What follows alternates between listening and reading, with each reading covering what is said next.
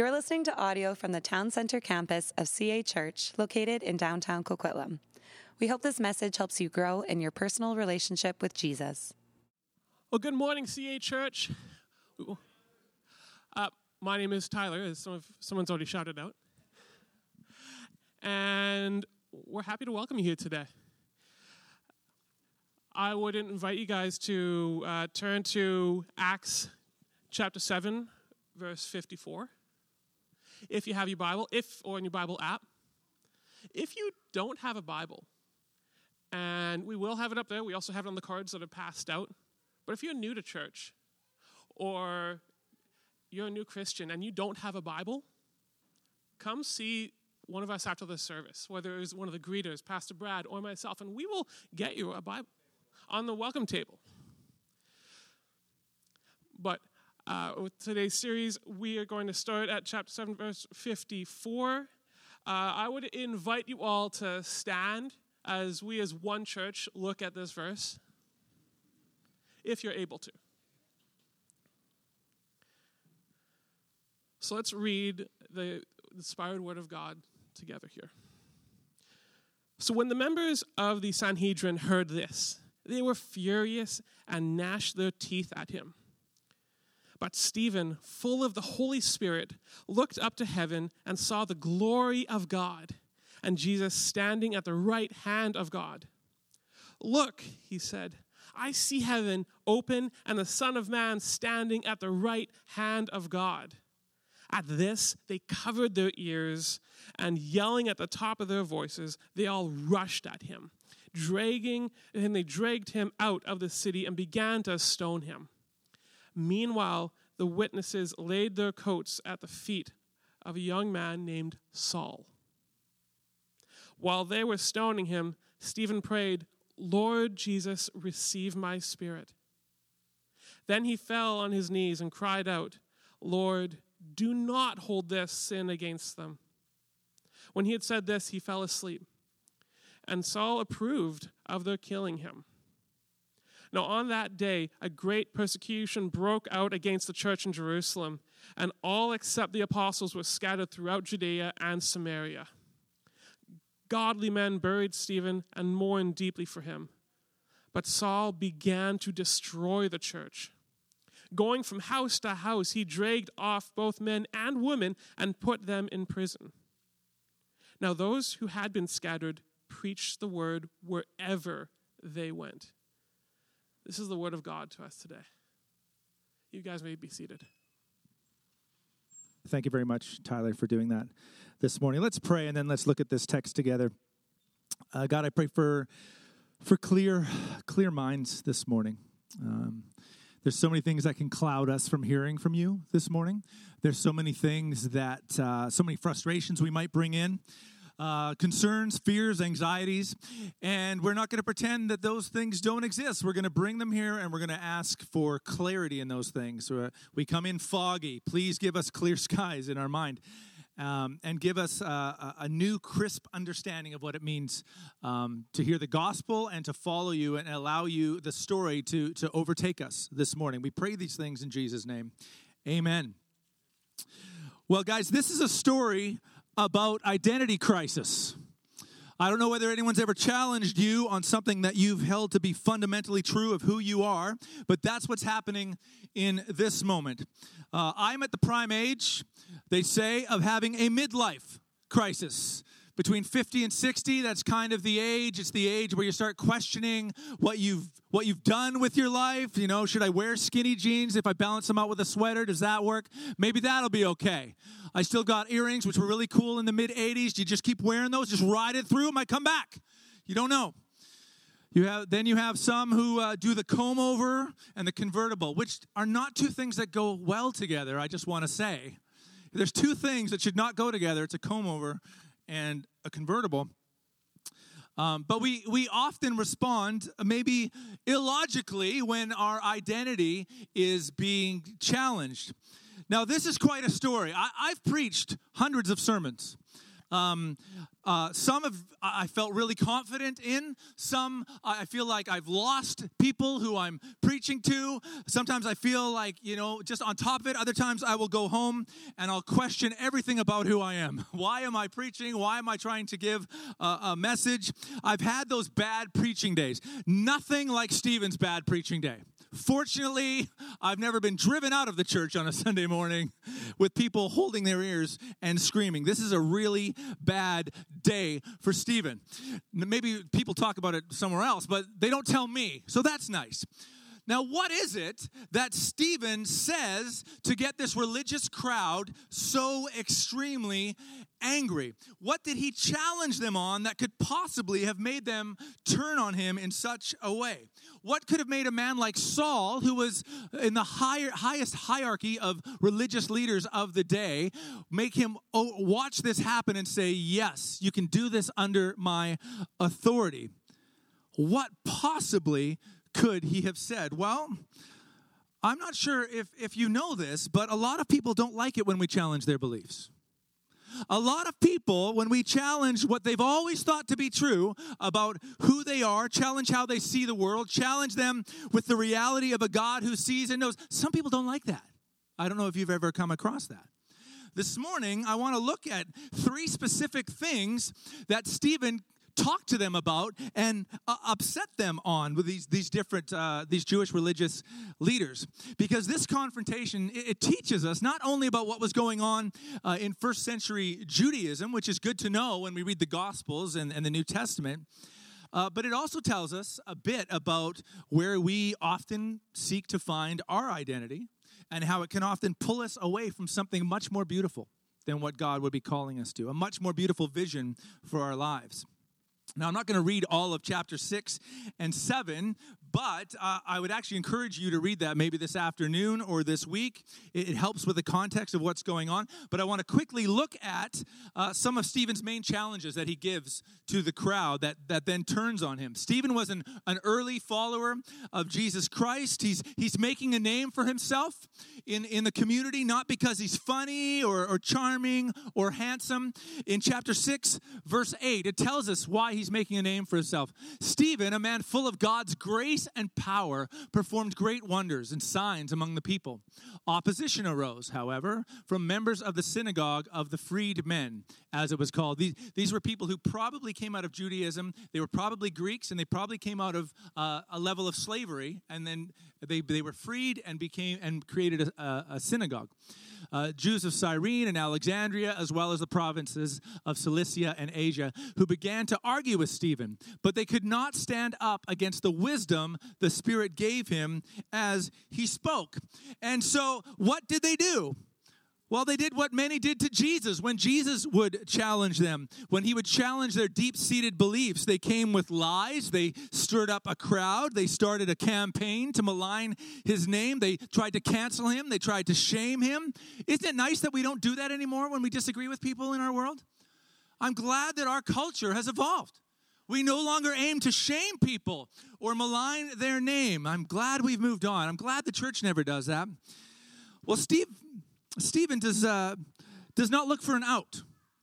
Often when people are pushing up against people and challenging them, they feel the heat coming, they'll go, okay, I'll move on. Stephen doesn't do that. And he doesn't look to justify himself. In fact, when they look at him, it says in chapter 6, verse 15, all who were sitting in the Sanhedrin looked intently at Stephen, and what did they see? They saw that his face was like the face of an angel. That's impressive. Now, here's the thing. What is your response when you are unjustly attacked? I know what my tendency is, and I'll tell you, you can ask my family. It's not often when I feel unjustly attacked that my family looks at me and says, wow, look at Dad. He's a man full of grace and with the face of an angel. That seldom happens in my house. But Stephen, with confidence in Christ and a hope built on more than Jesus, the acceptance and his rights, he challenges their beliefs. And he points out some misplaced identity, that they have placed their identity in the wrong things. And I will say, this is what still causes the world that you and I live in to go into a frenzy. when we challenge beliefs, and many of us go into a frenzy, when our beliefs are challenged, what we believe about who we are, often it will erupt with fear and anger. What are some of the pillars that we have in our culture that we build our identity on? Freedom is one of the things that we build our identity on. You will not tell me what to do. I will do whatever I want. A version of hedonism that says I can go and do whatever I want because that's where joy and flourishing is found, an unbound freedom. Self-expression. I will express myself however I want, and you are not allowed to push back on that. What we accomplish, what we can put on our wall, what we have on our business card. These are some ways that we try to build up our identity. Sometimes we try to build our identity around brokenness. Have you ever been on TikTok? TikTok is built on people's brokenness and trying to make people fans often of our brokenness. See, but the gospel wants to challenge all of these things.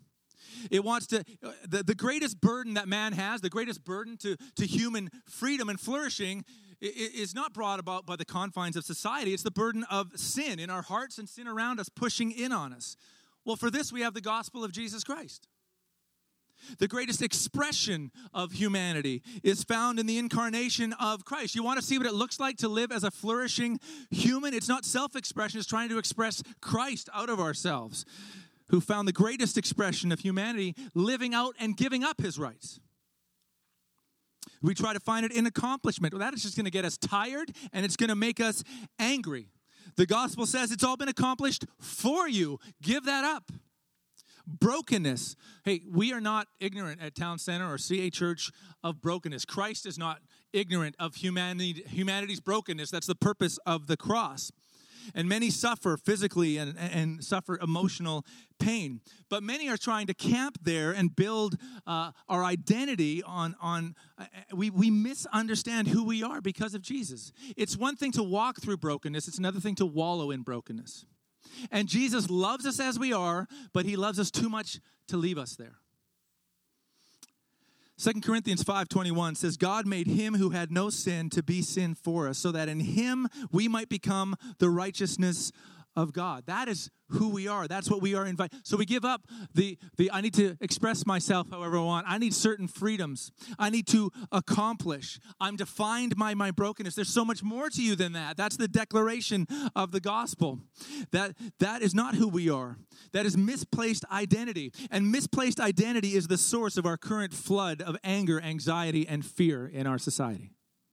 The gospel of Jesus, the beautiful narrative of a benevolent God who loves his creation and steps into time and space to love and redeem all things to himself. That is the answer to misguided hope placed in misguided identity. The religious Jews that the church encountered in the first century had three pillars that they placed their identity on. And they might seem odd to us, but this was like the air they breathed. They believed that their identity was built on their land, the law, and the temple. The land, the law, and the temple. And Stephen is declaring this is misplaced identity. He says, you have misguided hope. You have misguided identity. You have placed your identity first in your land. And he goes after this in chapter 7, 2-26. See, the Jews believed they had special privilege because they were in the land that God had promised them. They were in Palestine. They had venerated Palestine to such a degree that their whole identity was caught up in the fact that they belonged there and it belongs to them. And so the closer you lived to Jerusalem, the closer you were to God. To walk in Israel was to walk closer to God. Stephen, because he knows Scripture, he uses it very wisely. He goes back into the history of God's people as a sort of historian, theologian, and a bit of a philosopher, and he challenged them. He says, let's look at Abraham. He starts with Abraham in verse 2.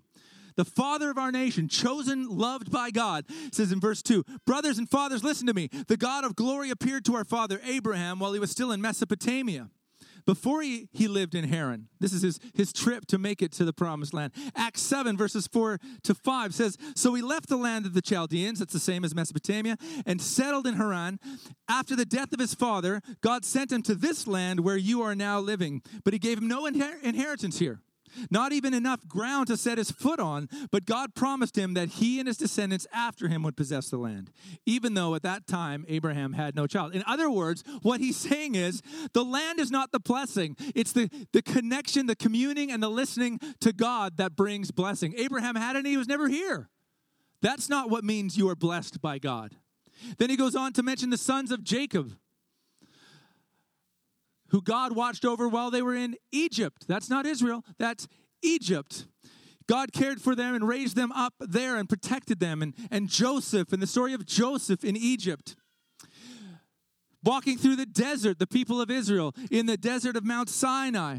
They were told that even while Moses was chosen, he's nowhere near Israel. He's standing before a bush, and God says, take your sandals off. This is holy ground. Where is holy ground? Wherever God is holy ground.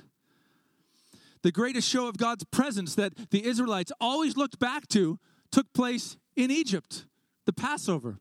Coming out of Egypt when he parted the waters of the Red Sea, where Israel always looked back to God working in their history. He says that didn't even happen in this land. So why are you saying this land is where God is doing his work? Geography doesn't even come into it. It never has. Now, there are some that I know and love who pine to live in areas south of the border, where they believe that they can set up lives in certain states because they are deemed areas where God can more easily flourish, where there will be more comfort and more like-minded people so that they can live out their faith. If it is about the kingdom of God that we are called to, something much bigger than geography, what state or province or country we live in has very little to do with it. Our identity is more than where we dwell. It's interesting that the early church never tried to escape Rome. In fact, it always headed straight to the center. That's fascinating. It was never escapism. The church was not filled with the Spirit so it could be comfortable. In fact, the narrative of Scripture is more about us being used while we're exiles awaiting deliverance. Comfort never comes into it. Philippians 3:20 says this.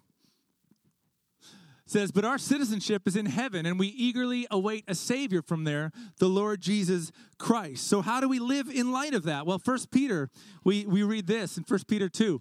It says, dear friends, I urge you as foreigners and exiles to abstain from sinful desires which wage war against your soul. Live such good lives among the pagans that though they accuse you of doing wrong, they may see your good deeds and glorify God on the day he visits us. Well, I'll tell you, it's hard to live good lives among the pagans when we keep trying to escape them. I can't live with all these sinners. I'll go live somewhere else where I'm surrounded by more people who agree with me. It's hard to live holy lives in front of pagans when we don't know any. The second pillar or identity that Stephen went after was the Jewish pride associated with the law, with the wisdom of God given to them. And Sinai, and really the whole Hebrew Scriptures. And really it was an association they had with Moses. We belong to Moses. You hear this over and over when Jesus is engaging with these people. They say, well, we know Moses. We know Abraham and we know Moses. There was a lot of prestige that the Israelites had in understanding themselves to be holders of the revealed wisdom of God given to them by Moses. But the ongoing critique of the prophets in the Hebrew Scriptures was always, and as well as what Jesus critiqued them with, that they would always claim this gift of God's revelation, but they often missed the deeper content of that revelation. It's within the book of the Hebrew Scriptures known as the law that Jesus talks about in John chapter 5. He says, listen, you study the Scriptures diligently because you think that in them you have eternal life, but these are the very Scriptures that testify about me.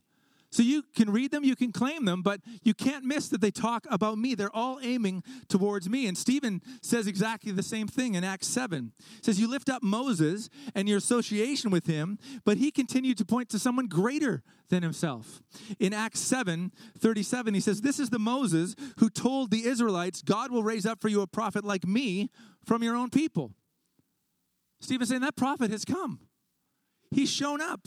Moses pointed away from himself towards Jesus. Stop aiming towards Moses. The church historically And many of us who've been around for a while, we know this. It has always run into problems when it's built its identity on its association with a leader, its association with a certain theological group, these days a political party, a charismatic leader, a pet theology that we like to grab onto. Whenever anything gets in the way of our allegiance to Jesus, first and foremost, above all other allegiances, we are in danger of planting our identity in the murky, blinding waters of celebrity or tribalism. We get so caught up often in ideologies, even theologies, like the religious leaders of Stephen's day.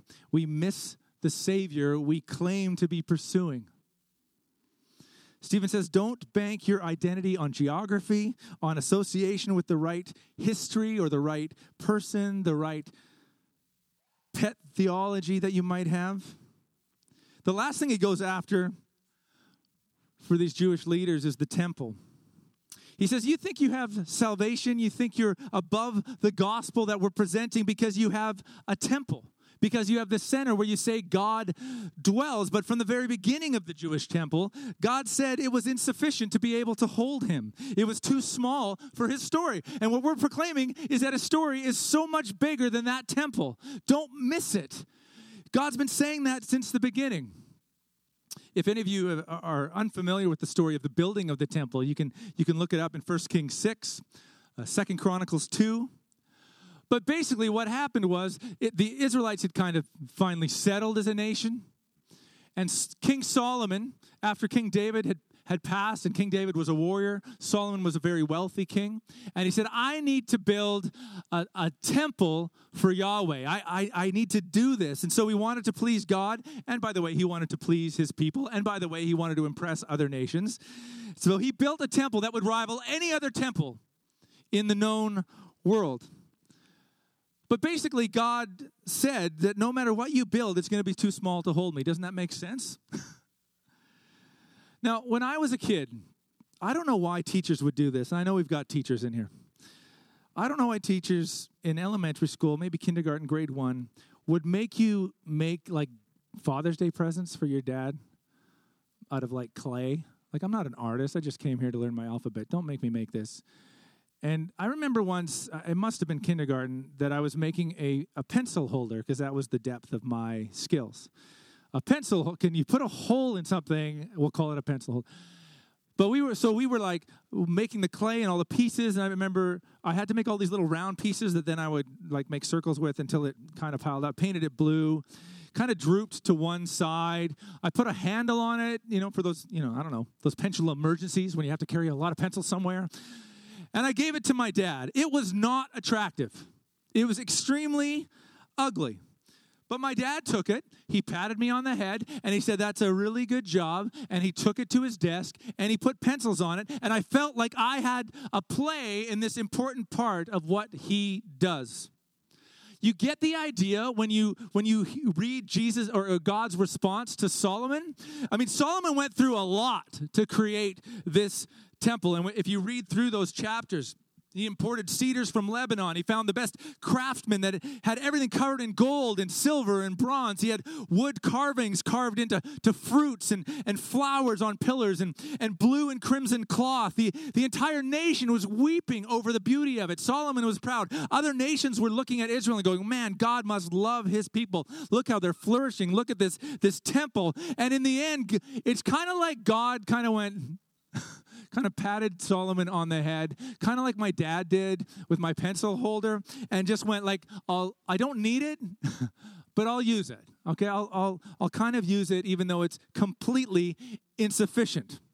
However, throughout Israel's history, God reminded them over and over and over that God cannot be boxed in. I am Yahweh. I'm the creator of all things. You can't box me in. And Stephen points this out to the crowd in chapter 7, verse 48. He says, the Most High does not live in houses made by human hands, as the prophet says, and he's quoting Isaiah here. He says, heaven is my throne.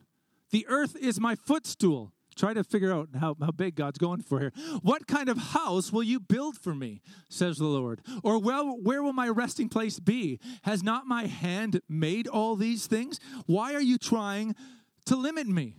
The temple, to suggest that the temple at most is anything more than an agreed upon place for God's people to gather, built in honor to God, to say that it's anything more than that is to ignore God's own words through the prophets. Sometimes you and I, maybe sometimes Christ followers, we reserve an area for the gospel in our lives and we kind of limit it to that spot. We suffer often from the same kind of fascination as well as the Israelites did. There are many people in the Lower Mainland, anywhere where there's church, there are many who have a deep desire to worship Jesus and who drive 45 minutes past 10 fantastic churches and fantastic communities to go to the bigger church, the newer church, with the great branding and the great social media.